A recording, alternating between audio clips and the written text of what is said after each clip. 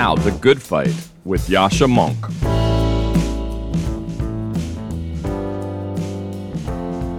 Hello, my name is Andrew Stroline. I work for Human Rights Watch. I recently wrote an article for Persuasion on the other Navalnys, looking at other dissidents around the world. I took 4 examples and then tried to make sense of what drives such brave people to put their lives on the line for freedom. First is Ilham Tohti, an ethnic Uyghur economist and critic of the Chinese government. In the face of the authorities' abuses and discrimination against the Uyghur population in the Xinjiang region, Tohti's been a voice of reason and decency.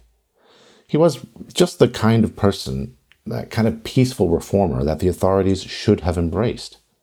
But in 2014, they instead sentenced Tohti to life in prison on bogus charges of separatism after an absurdly unfair trial. The second dissident I look at in the piece is Ahmed Mansour, a prominent human rights activist in the United Arab Emirates. Mansour was sentenced to 10 years in prison in 2018 on charges entirely related to his statements on fundamental rights. Yes, a decade in prison for nothing more than telling the truth.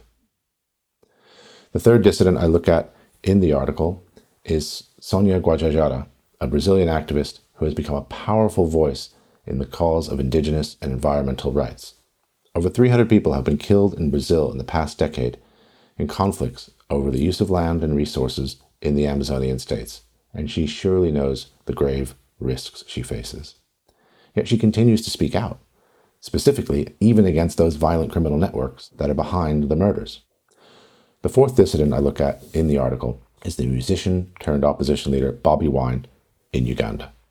He's been arrested countless times and tortured for exercising his fundamental right to free speech, and yet he still had the courage to challenge the 5-term president Yoweri Museveni for the country's top post. Now, these 4 dissidents come from a range of cultural backgrounds and differing political contexts. Some are purely human rights activists, others have political ambitions. But what unites them all is a courage that most of us find incomprehensible. They know the likely consequences of their actions. That could include imprisonment, torture, death, and yet they carry on anyway. Why? 2 decades ago, I asked Russian investigative journalist and human rights defender Anna Politkovskaya just how she could keep doing what she did. For her reporting on abuses by Russian forces in the Second Chechen War, the military detained her, beat her, and subjected her to a mock execution. How can you go on with your investigations? I asked.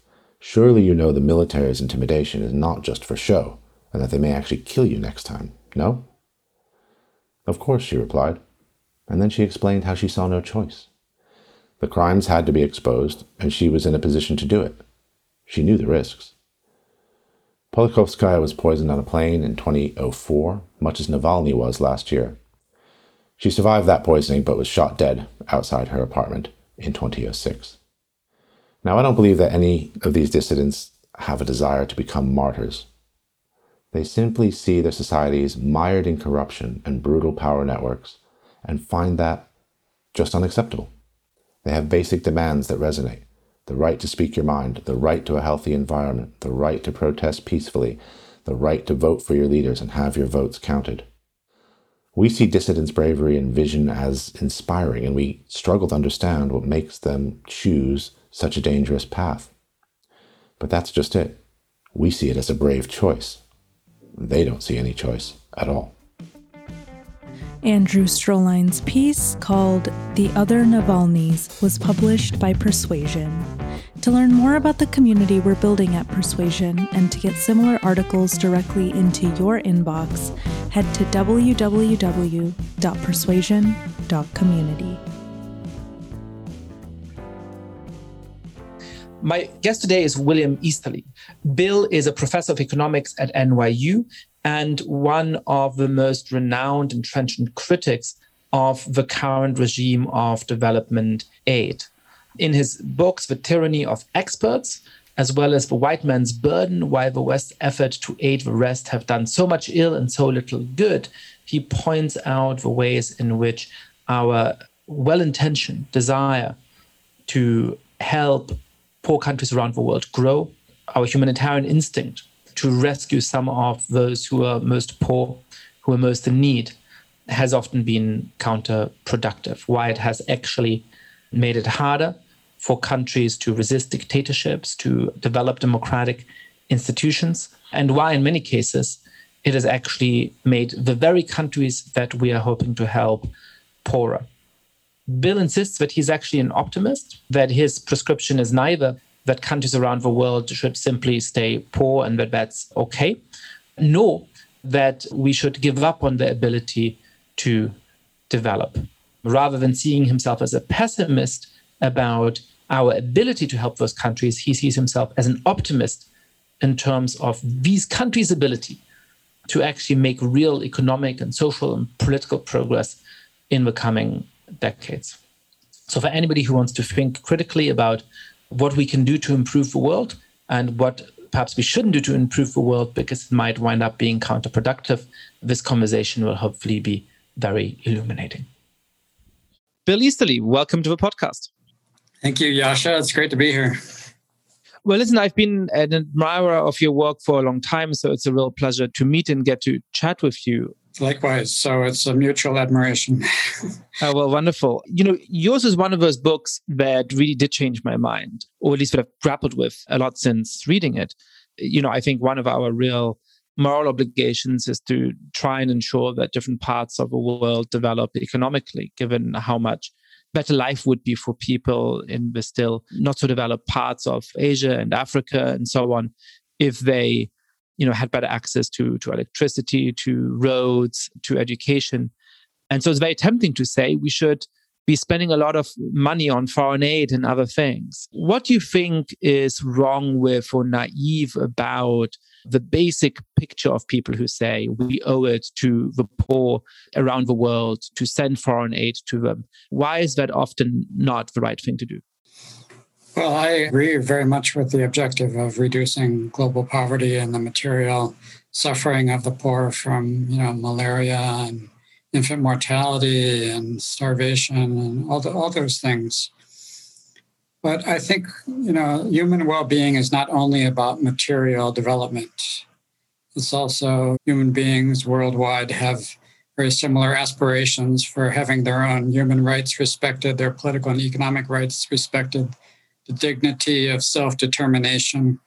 And I think where aid has had real blinders on is this lack of appreciation for the global battle for these values, for democracy and human rights. And aid too often has been very willing to support brutal autocratic rulers when it seems convenient to do so to help some kind of material development agenda, but totally neglecting the human rights of the poor, the forgotten rights of the poor. So I think there's sort of two different critiques here, right? And perhaps we can go into both of them. One is that development aid, which is supposed to help make societies more affluent and empower citizens, can often stabilize autocratic regimes and make it harder for them to make demands on their own governments. The other question is about the extent to which development aid has actually helped these economies. So perhaps we can go into each of those questions.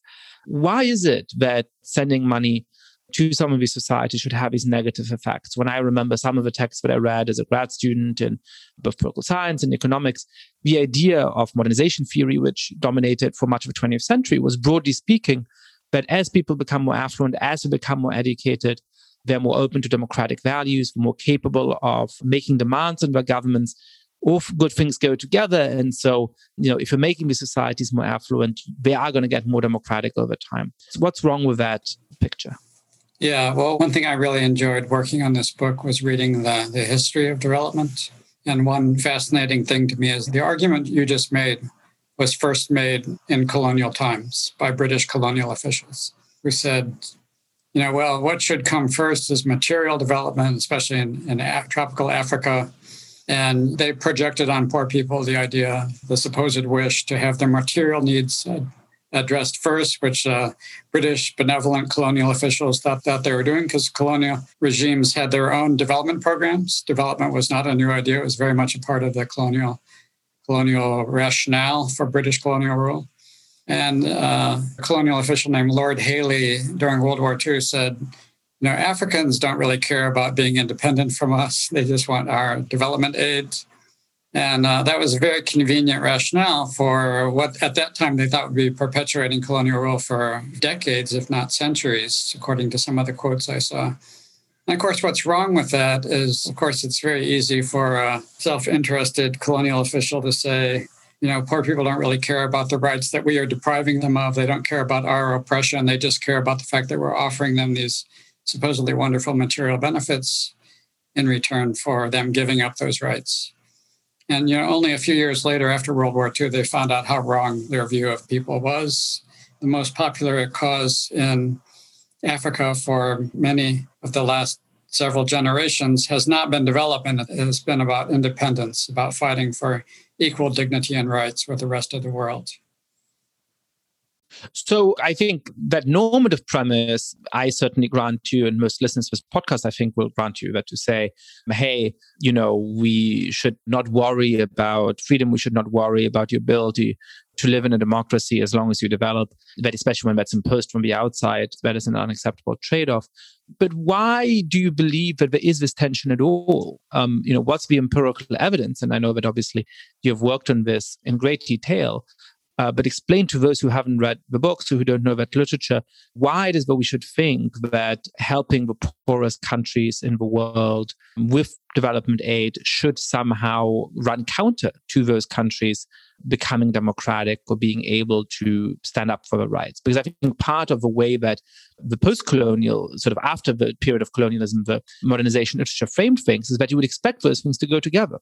That, once societies become more affluent, once people have better education, they will, in fact, be better able to fight for democracy. And so the trade-off that you sort of assume in this conversation, it doesn't hold. Let's give them money, and that's going to help them become democracies too.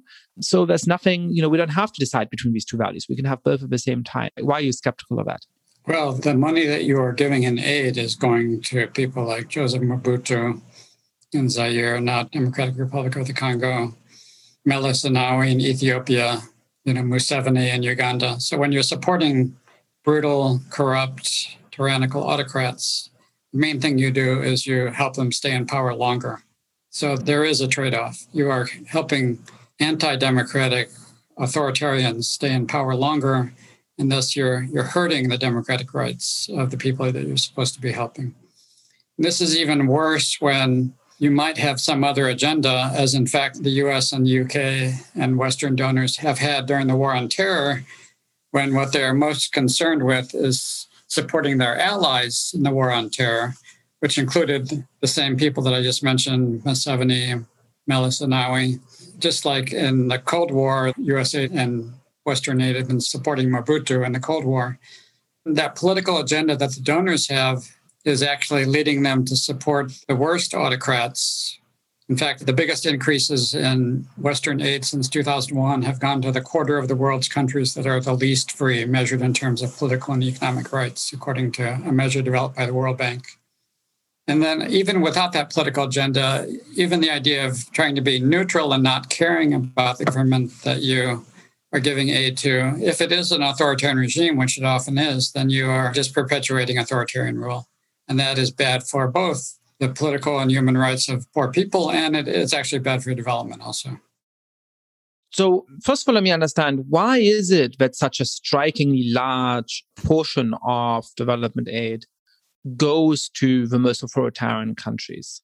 Presumably, by and large, it's not as though the relevant agencies within the United States, within the United Kingdom, within Western European countries that give a lot of this development aid have a preference for dictators, or have a preference for working with these dictatorial regimes. So I guess one of the possible explanations you've mentioned is that in the context of something like the war on terror, you simply are willing to work with anybody who you think is on your side, or who you think in whatever way is willing to render you assistance. That's part of a reason. Are there other reasons? I mean, is one of the reasons that the more dictatorial a regime is, the poorer the country is going to become? And once the country is very poor, we're going to go in to help, so that even if you're just looking by, which are the countries with the lowest per capita income, that's actually going to systematically favor dictatorial regimes. What's the mechanism there? Yeah, what you just said is definitely true also, that the aid agencies, of course, for good altruistic humanitarian reasons, they want to give aid to poor countries. And there is a big correlation, as you said, between the poverty of a country and the likelihood of autocracy. But even within a group of aid recipients, you could still try to direct the aid most or only to regimes that are more free, more democratic, respect more political, human, and economic rights. Aid agencies have never really done that. And part of it is because of those political motivations. I think development people are kind of, like you said, they themselves would prefer, to support human rights and democracy and everything. But the foreign policy agenda of the rich donors is kind of offering them a way to generate more political support for development aid, which is also done for good altruistic reasons. If you can make sort of an alliance between the foreign policy or national security needs of the US and the UK and other big Western donors and the cause of development, then you have a much more political security in getting more and more financial support for foreign aid, which they want for their humanitarian reasons. But it means subverting the agenda of human rights, democracy, and even development to this kind of national security agenda that is, in the end, winds up promoting autocracy.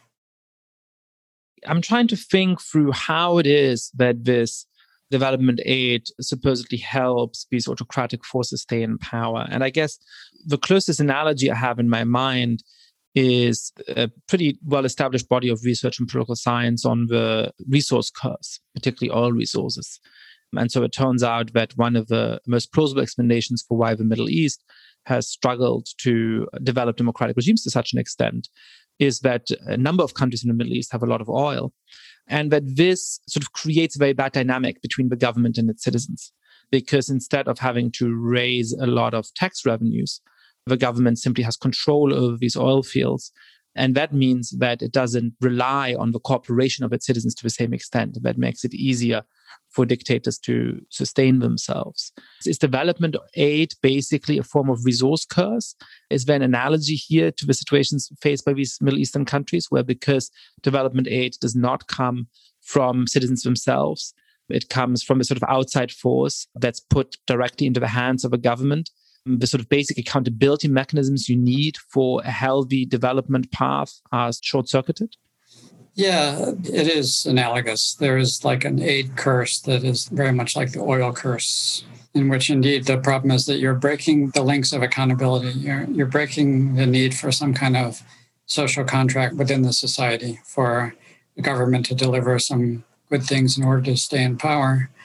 And instead, you're giving an authoritarian government a lifeline from external support to stay in power, even if it is doing actual harm to the citizens or grossly failing to meet the needs of the citizens.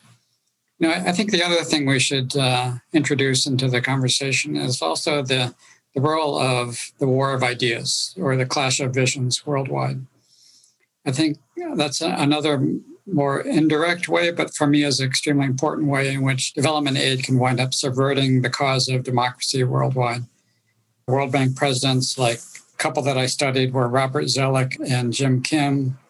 We're making kind of laudatory statements about China's brutal regime, about Meles Zenawi.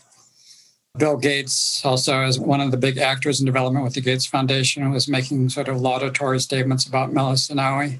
And the reason for doing that is they thought they needed to do that to get sort of the rulers sanctioned to operate the development aid business inside of those countries, which is kind of understandable, but you don't really have to go overboard to issue the kind of laudatory statements that they issued in support of those authoritarian regimes. And the unintentional effect that has is now the global battle of ideas between democracy and autocracy has a lot of development people on the wrong side, praising the autocrats when you should be, participating on the side of the Democrats. And that's unintentional, and they have some other agenda for doing that. But for me, that's still really sad and really regrettable that that's happening. That's fascinating. So it actually has this sort of strange spill-on effect on democracy, which is that, it provides intellectual cover for autocrats. I hadn't thought about that. Yeah. Yeah, development very much has this kind of idea of the benevolent autocrat, or the developmental leader is another less felicitous phrase for that idea. And frankly, there's very little support for that idea. I've been involved in a research paper that finds some evidence that some autocrats have some modest positive effects sometimes on growth, but other equally autocratic leaders have terrible effects on growth, like Mobutu versus Lee Kuan Yew. You think you're supporting a Lee Kuan Yew, but you're actually supporting a Mobutu. And so, this idea of the benevolent autocrat, I think, has only limited evidence in favor of it, that there ever are benevolent autocrats. And we usually don't know who they are until long after the fact and have enough data to calculate what their supposedly positive effect might have been. And it always turns out to be very modest or non-existent most of the time. It's very rare that you find a genuinely benevolent autocrat. And yet the benevolent autocrat idea is used in almost every authoritarian country where aid is operating. Say, we're supporting this developmental leader, this benevolent leader, for the cause of development. Well, this is the oldest argument. I mean, Aristotle makes the argument that when there's one preeminent man among his fellow citizens, then he should rule. And I think it's undoubtedly true that if you really had a dictator who was both benevolent and superior to everybody else in virtue and intelligence, they would probably have pretty good results. There's two problems with that, which is firstly, that people of that kind of intelligence and benevolence rarely wind up as the leaders of military coups and all the other things you need to do to become dictators. And secondly, as Lord Acton famously put, that absolute power corrupts absolutely. So even if people come in quite virtuous and with good intentions, as often happens, those good intentions are very quickly corrupted. And so, sure, if you look at Singapore's development, it's very impressive. It turns out actually there's a lot of East Asian nations that went a more robustly democratic route, but also have had rapid economic development. So Singapore is perhaps not as unique. Yeah, South Korea, Taiwan, Japan, yeah. Exactly. So perhaps Singapore is not so unique. Perhaps there's something about cultural reasons and geographic reasons that have set that up. But certainly the Singapore story is impressive. But to think that you can emulate Singapore very easily in different parts of the world is, I believe, quite naive. Let me go on a little tangent here, because I had a debate recently with Richard Haas about how appealing something like the Chinese model is on the ground. And it sort of speaks to that question. Now, my sense is that if you asked people in many countries in Africa and Latin America and Asia, would you want a hyper-competent bureaucratic elite that may be corrupt, that may limit your freedoms in a robust way, but that does lead consistently to 6, 7, 8% GDP growth over the course of many decades?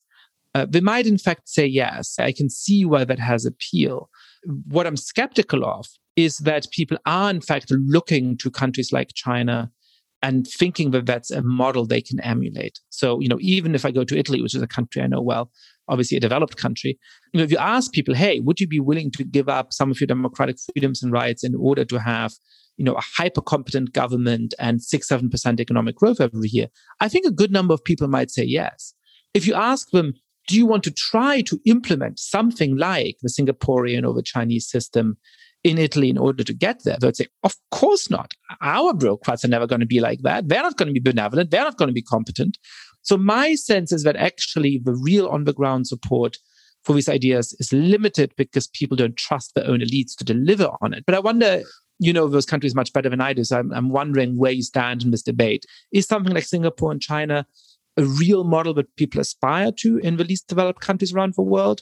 Or do they have skepticism that the local elites would ever deliver on that? And so therefore it doesnst have this real grassroots support. Yeah, I think what you've mentioned is sort of like the reciprocity test that we should have on this whole idea. If poor people supposedly want our aid to support a brutal autocrat who is going to supposedly be promoting high growth and development, we should ask ourselves, how would we feel, like you just said about Italians, if some outside foreign aid actor were supporting a brutal autocrat in our countries? And so in my country, in the US, if some Chinese or Russian foreign aid agency was supporting, some general who is running for the title of benevolent autocrat in the US, who would be supported by that aid, and then would implement a system like the Chinese or Russian system, which was supposedly going to deliver growth, would we be okay with that? No, obviously not.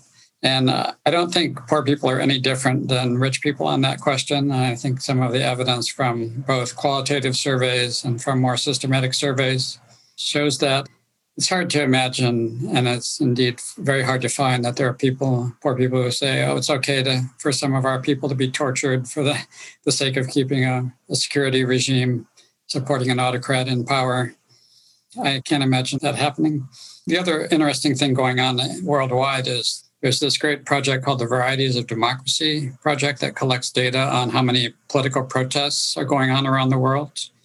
They've collected this data for countries and territories all the way back to 1900. And in 2019, the number of the world's countries that were having active political protests, which they define as usually being about corruption or autocracy, was 44% of the world's countries were having those kind of protests in 2019. And that it was the highest it had ever been in the history of that series going back to 1900. So the idea that poor people don't care about their rights and are really willing to give them away for some extremely dubious process of high growth to a brutal autocrat, I just don't see that makes much sense on either theory or evidence. Yeah, and that's a fascinating finding. I mean, I think, I've spoken on this podcast about all the bad news with democracy around the world, the 15th year of a democratic recession, which was steeper in 2020 than it was in any of the previous 14 years. I do think, as you see in the case of the United States, that also provokes a counter movement, that people remember the importance of democratic values often when we don't have them or when we're in danger of losing them. And that data point you mentioned from the Varieties of Capitalism data set about 2019, I presume 2020 would be different because of a pandemic, but about 2019 or a pre-pandemic moment is heartening in that respect, that people do in fact care about fighting for those values. Yeah, the only group of people that we can really count on for really remembering and respecting the rights of poor people are usually poor people themselves. They fight for their own rights, even if we rich people are not willing to. And, I think mentioning the cause of democracy in rich countries also, I think it's more important than ever to have a kind of global alliance that is really celebrating democracy in both rich and poor countries, and not discredit democracy in poor countries by us from rich countries having a double standard that we want democracy for ourselves, but we don't care about democracy in poor countries. That double standard is like the worst injury you can do internationally to the cause of democracy. If you really want China and Russia to win the war of ideas, then have a hypocritical double standard. That's really going to lose the battle. That whole standard, by the way, is, very, very well also exists just on the fact of economic development. I remember reading a bunch of articles, a lot of them left-leaning European newspapers, at this point 6 or 7 years ago, about a new car that had been developed in India, which was going to be very cheap and going to give, many more Indians access to that form of mobility. And it was reported on nearly exclusively in negative terms. Understandably, because of concerns about climate change, which are, of course, pressing. But there was a very strange element to this attitude. People who all, I'm sure, owned a car, writing these articles for readers who all own a car, saying, isn't it terrible that all of these people in India are going to have more of a middle-class life, that they're going to be able to move around more freely, as all these people lamenting this fact where, now, obviously, we need to find solutions to climate change. We need to figure out how to have real mobility, how to have people have the luxuries of cars or very good public transport without destroying the environment. I agree with that goal, but there is a strange sort of democracy for us and affluence for us. But when suddenly a lot more people gain some of the core sort of keystones of affluence, including cars, that's suddenly a bad, worrying thing.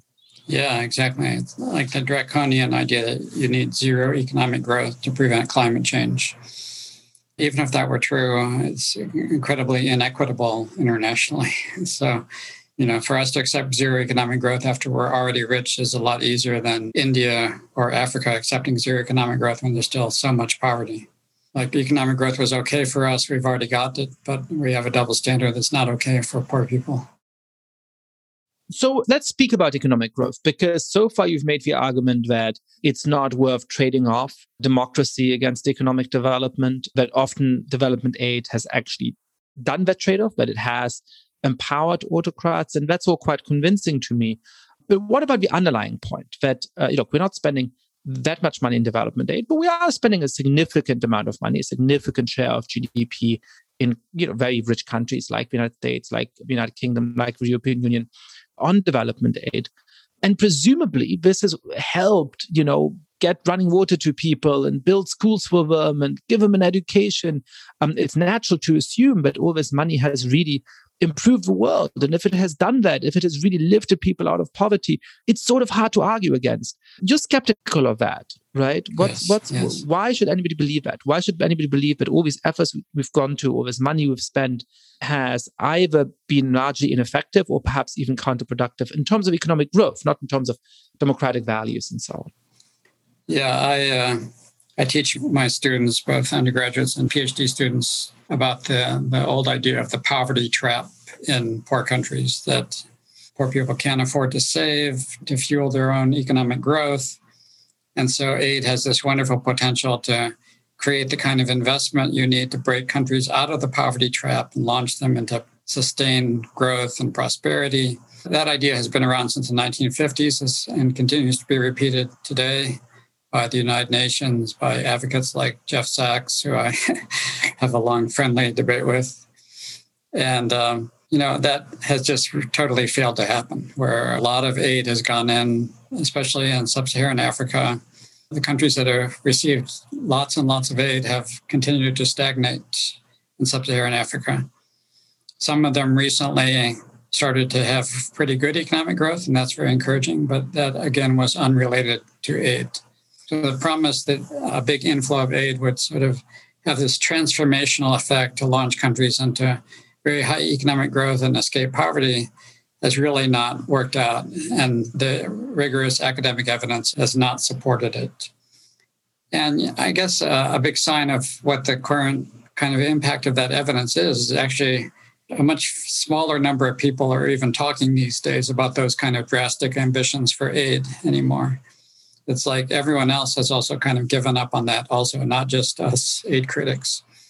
When you see most aid discussions these days in both the academic and policy world, it's usually focused on really small stuff, like aid could finance, deworming drugs for children so that they'll be more likely to be able to attend school, or, and use flip charts in classrooms to improve learning. It's really focusing on very tiny stuff, which is what is being done pretty rigorously these days with randomized controlled trials to see what works and what doesn't work. But usually what works is often something very tiny like that. So I remember from your book that actually when you compare some of the countries that have had a lot of development aid over the last 50 years, and some of the countries that have, for various reasons, have had very little development aid, even for the reasonably poor as well, the difference is not particularly meaningful, right? But actually it turns out that just the countries that have gotten a lot of development aid really haven't grown very much. And some of the countries that haven't gotten a lot of development aid have actually grown much more. Can you tell us a little bit about that evidence?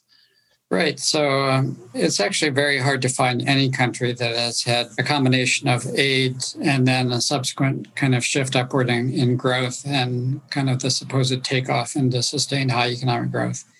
But the closest we can come to an example like that would be South Korea, which was getting a lot of aid, especially U.S. aid in the aftermath of the Korean War in the 50s, and then started to have a major growth takeoff in the 60s. Even that example doesn't fit that well because it seemed like the decline in U.S. aid kind of provoked major economic reforms in the early 60s in South Korea, and then it was really trade that was the engine of growth in South Korea. And if you think of any of the other major success stories, like you mentioned, the East Asian tigers, Singapore, Hong Kong, Taiwan, China, Malaysia, Thailand, it's very hard to find any role for aid in those countries. Aid was quantitatively unimportant, and there's no way in which it played a kind of strategic role in those takeoffs. And then in contrast, where aid is most important are sort of small African countries and a few small Central American countries, which there's a sort of bias in aid to give so much aid to small countries that they're actually getting sometimes 20 or 30% of their income from aid. And yet those are the countries, precisely the countries that have really failed to have these kind of supposed growth takeoffs that aid was supposed to create. That just did not happen. That's fascinating and depressing. Why is it that aid doesn't help? I mean, you'd think that if you put a lot of money into a relatively poor country, it helps give people key infrastructure like running water, give people key educational resources like functioning schools, and that would have an impact. I mean, it doesn't take being an economist to think that. It sounds very plausible. So, what are some of the mechanisms by which aid sort of stands in its own way or fails? Yeah, well, I think it goes back to a theme that's related very much to our theme today of democracy and human rights, the lack of accountability of aid donors for benefiting the intended beneficiaries that they're supposed to be benefiting. So there's no way in which official aid donors are sort of rewarded for good results or penalized for bad results or for even negative results. And so that lack of accountability sort of makes the aid donors themselves like an authoritarian regime that can sort of do whatever it wants without being accountable to the supposed citizens of the aid world. There's just no mechanism by which poor people in the aid system have a voice to protest bad outcomes or to reward good outcomes. So we have really egregious examples of that. Like one example that really motivated me a lot on this work was this case in Uganda in the year 2010. There was a World Bank project that was doing a forestry project by just taking poor people's land away from them in Mubende at gunpoint and destroying their homes and cattle and crops and marching them away at gunpoint and saying, we're going to use this land for forestry. That is doing such direct harm to people that you would think there would be some kind of accountability for that. And yet that example was sadly illustrative. There was actually a front page story on this on the New York Times the year after in 2011. So if ever there had been an opportunity for some kind of accountability, this might have been it because of the publicity.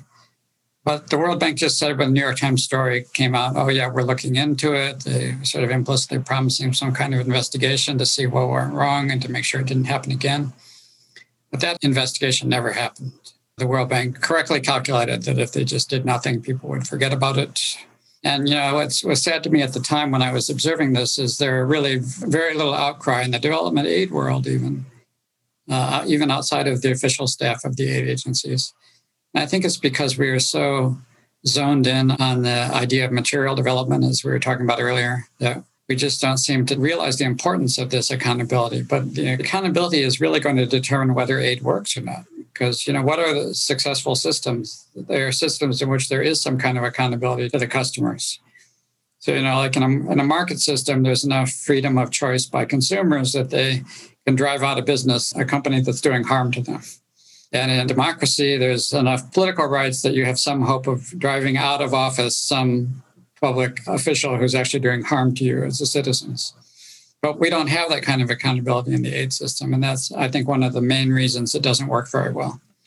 So I think this example illustrates two things very powerfully. One is obviously the ways in which a lack of accountability can lead to terrible abuses of human rights and terrible impositions on the lives of people that these projects are supposedly meant to help. But the other is something that you've written about a lot, which is the sort of planning mindset, that this is presumably somebody sitting in Washington, D.C. in the offices of a World Bank deciding that this land would be more productively used for forestry than for its current uses. Right, very much. And you worry that a lot can go wrong just in the process of that kind of planning, that a lot of foreign aid has been misdirected precisely because people come up with these sort of big, large-scale theories and they try to impose them on different places. But that kind of planning mindset will just always lead you astray. Tell us a little bit about that. Yeah, so the planning mindset is very tempting because it sometimes seems like there are sort of obvious answers to poor people's problems and that some expert sitting in a Western capital in Washington or London can kind of devise a solution. But the lack of accountability means that if you do get the solution wrong, which happens fairly often in a planning framework, you get the solution wrong, there's no way of sort of self-correcting that you get rid of the wrong solution. So the planning suffers from kind of like a knowledge problem and accountability problem, that you often don't have enough knowledge. And I think that's what you're asking me about now, that the planner often doesn't really have enough knowledge about what really are poor people's problems for it to work. And then when they fail because of that lack of knowledge, then it's very hard to get a correction. By the way, the planning mindset also happens with non-governmental charities. It's very much a mindset of NGOs that some rich kid founds an NGO thinking, I know what the answer is, and then does something that doesn't work very well. So, for example, a kind of ludicrous example was somebody came up with a bright idea of having like a merry-go-round that could be used to generate electricity in southern Africa.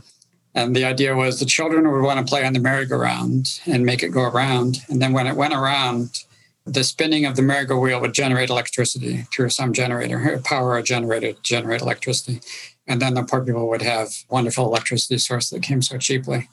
So it sounds like a wonderful idea. And this idea actually got a lot of funding, got a lot of attention, and got a lot of excitement going. But it just didn't work. The technology was such that you were generating a really pathetic amount of electricity, and the children were just not playing enough. Also, they overestimate the willingness of the children to play on merry-go-rounds. The children were not as interested as they thought they would be. So it actually wound up being kind of one of the world's most inefficient electricity generators, where poor older women from their village were kind of pushing the merry-go-round in a really inefficient way to generate a little bit of electricity. It just did not work. So the good news, it was eventually canceled. I'm not saying there's no possibility of some correction. Eventually, something really pathetically failing like that will end. But it survived for a surprisingly long time and absorbed a surprisingly large amount of funding before it failed. The pitfalls of this particular idea are so obvious. I mean, from the possibility that the children will suddenly be forced to just go round and round with merry-go-round for hours and hours in order to produce the electricity needed to. I mean, you can just imagine all of the ways in which this can be. It's like child labor. Yeah, exactly. Yeah. I mean, it's sort of, I'm sure the children were excited to play on the merry-go-round once when it first appeared in the village. But, if they're suddenly told to just spend the whole days going around in this merry-go-round, I mean... Right. I find myself thinking throughout this conversation about a poem that I really love, that I believe is from the 1960s by a development worker called Ross Coggins. I assume you know it, but perhaps you don't. The Development Set. Have you heard of this poem? No, I don't actually. So let me read you a few of the stanzas from it. I won't read all of it, but you can all Google it. The Development Set by Ross Coggins. It easily shows up on Google. And again, I think this is from the 1960s. There's a few references which place it in that decade. But by and large, it sounds incredibly contemporary. So he says, "Excuse me, friends, I must catch my jet. I'm off to join the development set. My bags are packed and I've had all my shots. I have traveler's checks," this is a 1960s reference, I suppose, "and pills for the trots. The development set is bright and noble. Our thoughts are deep, our vision global. Although we move with the better classes, our thoughts are always with the masses. In Sheraton hotels and scattered nations, we damn multinational corporations. Injustice seems so easy to protest in such seething hotbeds of social rest." It goes on a little bit. Let me just read the last couple of paragraphs. "Development set homes are extremely chic, full of carvings, curios, and draped with batik. Eye-level photographs subtly assure that your host is at home with the rich and the poor. Enough with the verses, on with the mission. Our task is as broad as the human condition. Just pray to God, the biblical promise is true. The poor you shall always have with you." It's a very biting satire, of course. Ouch. Yeah, you're provoking me to try to be a little bit nicer now at this point. I mean, the development set, first of all, I know a lot of them personally, and they're really wonderful, good-hearted, kind, and well-intentioned people really trying to do their best in a difficult world. And second, I was one of them myself. So I have to be fair and say, yeah, I was part of that. I was doing that. I was not caring enough about the rights of the poor, not caring enough about whether aid worked, benefiting from nice first-class travel and luxury hotels. So all of us have to kind of re-examine ourselves and also try to be fair to the people who are the well-intentioned people caught in that system. They are heavily constrained by politics and by the mandates of the bureaucracy, and they really are sad about not being able to do more good than what they're able to do. And the author of this poem himself was a development worker, so I think he didn't cast aspersions on others. I think it was also self-ironic. But I guess my question is, we're now, I believe, at the 20th anniversary of your really influential work on this, or the most famous book on this. To what extent have people taken on these critiques? Because the poem, to me sounds like my dear friends who are in the development world, who, as you're pointing out, are wonderful people who are genuinely motivated by doing good things about the world. But when I read this poem, I think of them, right? It still describes them. How much has changed over the last 20 years as a result of your critiques, or just as a result of developments in general? Or do you think actually we're in the same bad place today than we were 20 years ago? I think there's some improvement in the aid business, at least away from the most kind of brutal kinds of coercion that the aid business itself is doing. So if you think of some of the older horror stories, they are worse than today's horror stories. So the way that aid supported forced sterilization in India in the 1970s and really supported the brutal one-child policy in China because they thought that was desirable to control population growth. And even the UN gave an award to the bad guys in both India and China for population control after those programs. So, in the last 20 years, I would have a hard time imagining that kind of brutality happening today. So I want to try to be fair and acknowledge some improvement. But on the other hand, it's certainly a lot less than a lot of us were hoping for. I was writing a blog called Aid Watch that had the kind of hopeful mission that if we just criticize them enough, I was writing this from about 2009 to 2011. If we just criticize them enough, they would behave better. That was the idea. And that was sort of like one of the guiding inspirations that I tried to give myself in writing criticism. I wasn't trying to destroy the business. I was trying to motivate them to do better things. And I think most aid critics have similar motivations. But I think no matter how much criticism there is, it just looks like they keep on doing a lot of the same things. And I think it's probably because the political constraints are still so strong. The political reality is foreign policy first. You always need to serve the agendas of the UK and the US. And then there's the sort of spending mandate that aid agencies will go out of business unless they spend all of their funds. And they often find it very difficult to spend all of their funds without also doing a lot of projects that are either dumb or counterproductive or actually harmful or supporting autocrats like we've been talking about. But their main objective is just keep spending the funds, because if they don't, they will literally go out of business. And if there's any single mandate in any government agency or international agency, it's always don't go out of business. Always continue to perpetuate itself from one generation to the next. And that mandate, sadly, just kind of really undermines any hope of constructive change, sadly enough. And that too, of course, is also true of non-governmental charities, that if you mostly solve a problem, you need to find a new problem to solve. There's some people who've made interesting critiques of, for example, gay rights organizations of that. And what do you do if you actually win a wonderful set of victories? Well, you have to keep fighting and finding other causes to fight for, because you don't want to close down. You don't want to fire your staff. You don't want to go to your donors and say there's nothing important for you to do anymore. Yeah, I think that applies to certainly some of the NGOs like Save the Children and World Vision are NGOs that have gotten a lot of criticism over time, and yet you really don't see them changing very much in response to the criticism. Save the Children was really criticized for this child sponsorship model that is very inefficient to actually keep track of one child being financed by one donor. And it's almost impossible to do in practice. And so Save the Children was not really being honest with its own donors about whether they were directly supporting one child who had a name, who had a picture that they would send to the donor. And that was pointed out ages ago, and yet Save the Children continues the same message, that it's giving you, the donor, the chance to save one identifiable child that they will send you a picture of. So that's a small example of how the NGOs themselves are also kind of very resistant to change. They have a model that's keeping them in business. They have no reason to change the model.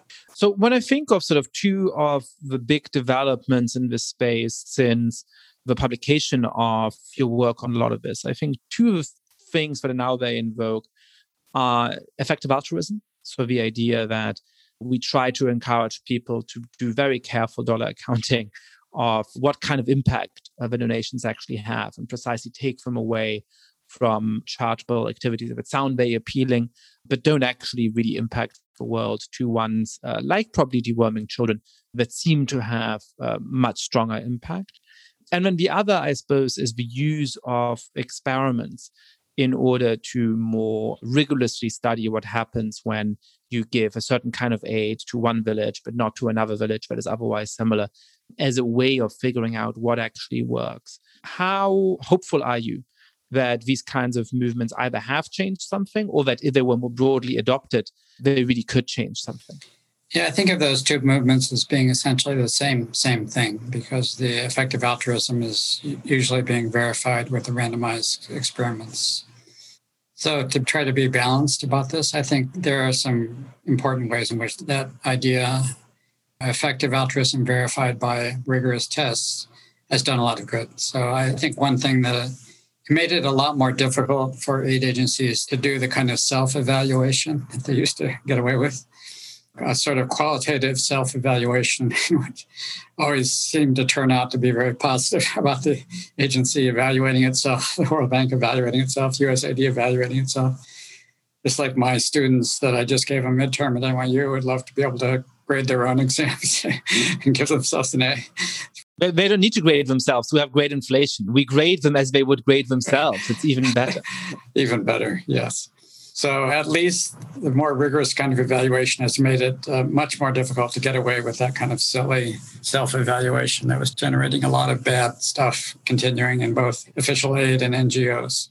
And also, I think that these randomized experiments and the idea of effective altruism have identified some good things that have done a lot of good. So these ideas have been used a lot for like fighting malaria, for example, and figuring out ways to effectively distribute insecticide-treated bed nets to fight malaria and other ways to fight malaria. And there has been progress, especially in sub-Saharan Africa, against malaria associated with that. So, let's be fair and recognize where that is happening. So we'll give you the other side, the downside, the negative side is actually very much the main theme that we've been discussing today.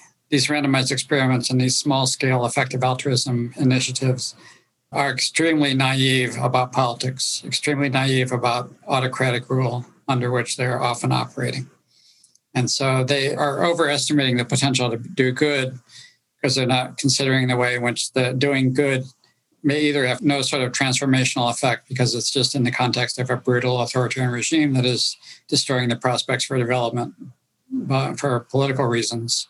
And conceivably, enough aid flowing in justified by randomized experiments or effective altruism could be doing harm in the ways we've talked about, that it's kind of alleviating the government of the need to address the social needs of its own citizens, and so breaking the social contract and just keeping autocratic regimes in power longer and thus actually doing harm.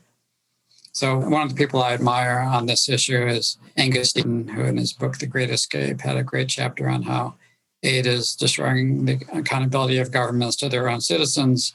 And he's also very critical of the randomized experiments. He describes them as just like the latest fad in development. Western experts are infatuated with their own propaganda without doing a lot of good for poor people. I'm glad about the balanced assessment because it at least gives us a little bit of optimism. I guess my question is, what's the upshot of all of this, right? So I'm somebody who takes your critiques very, very seriously and is 90-something% persuaded by them. At the same time, like you, I believe that it is incredibly important for these countries to develop, for their citizens to have access to a middle-class life, to have access to water and electricity and education and mobility and all of the other things that do make people's lives significantly better, but allow them to have more self-determined lives. So I still feel this tension within me, which is to say, hey, the thing that it feels like we can do doesn't actually seem to work very well, and it has lots of dangers with it.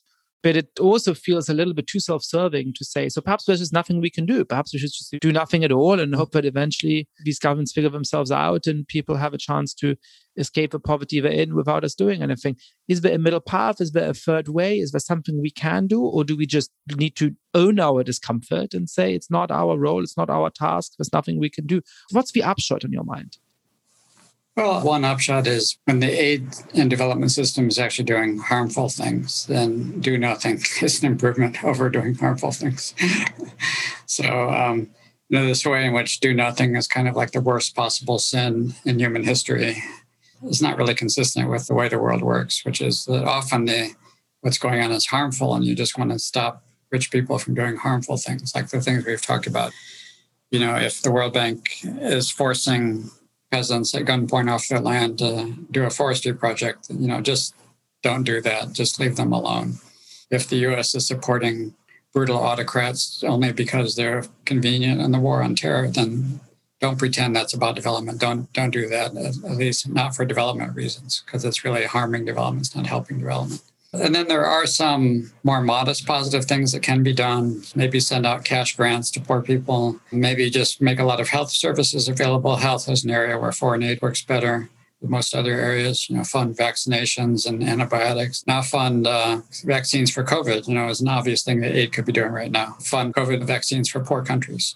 But then I think the biggest thought that I have about this issue is I think we rich people are not really helping things by being so infatuated with our own role in the whole picture of ending world poverty.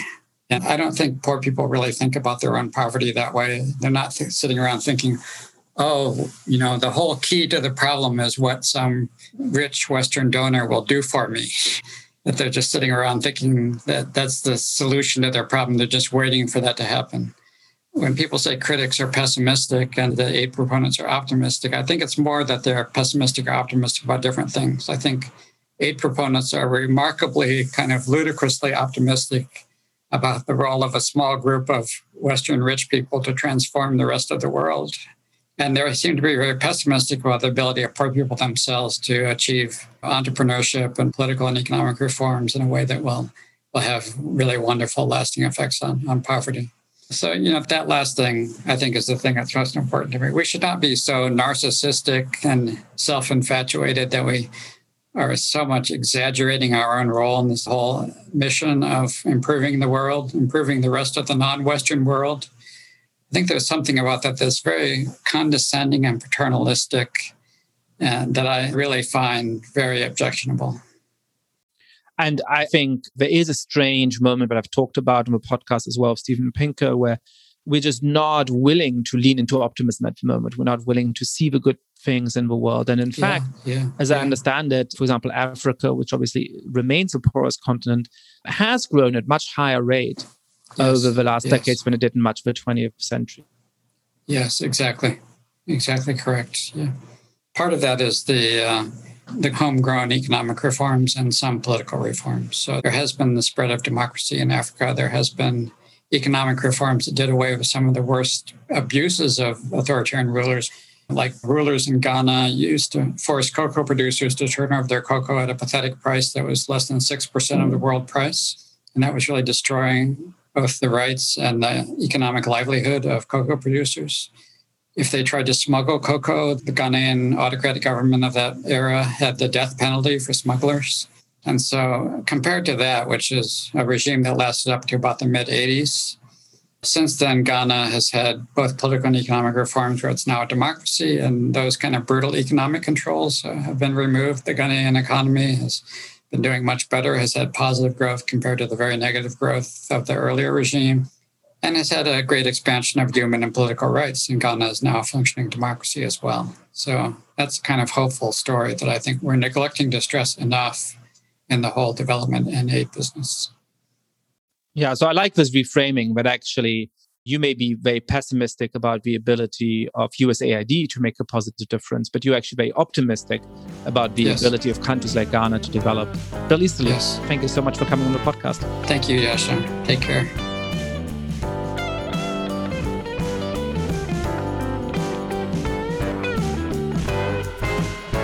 Thank you so much for listening to The Good Fight. Lots of listeners have been spreading the word about the show. If you too have been enjoying the podcast, please be like, rate the show on iTunes, tell your friends all about it, share it on Facebook or Twitter. And finally, please mail suggestions for great guests or comments about the show to goodfightpod@gmail.com. That's goodfightpod@gmail.com. This recording carries a Creative Commons 4.0 international license. Thanks to Silent Partner for their song, Chess Pieces.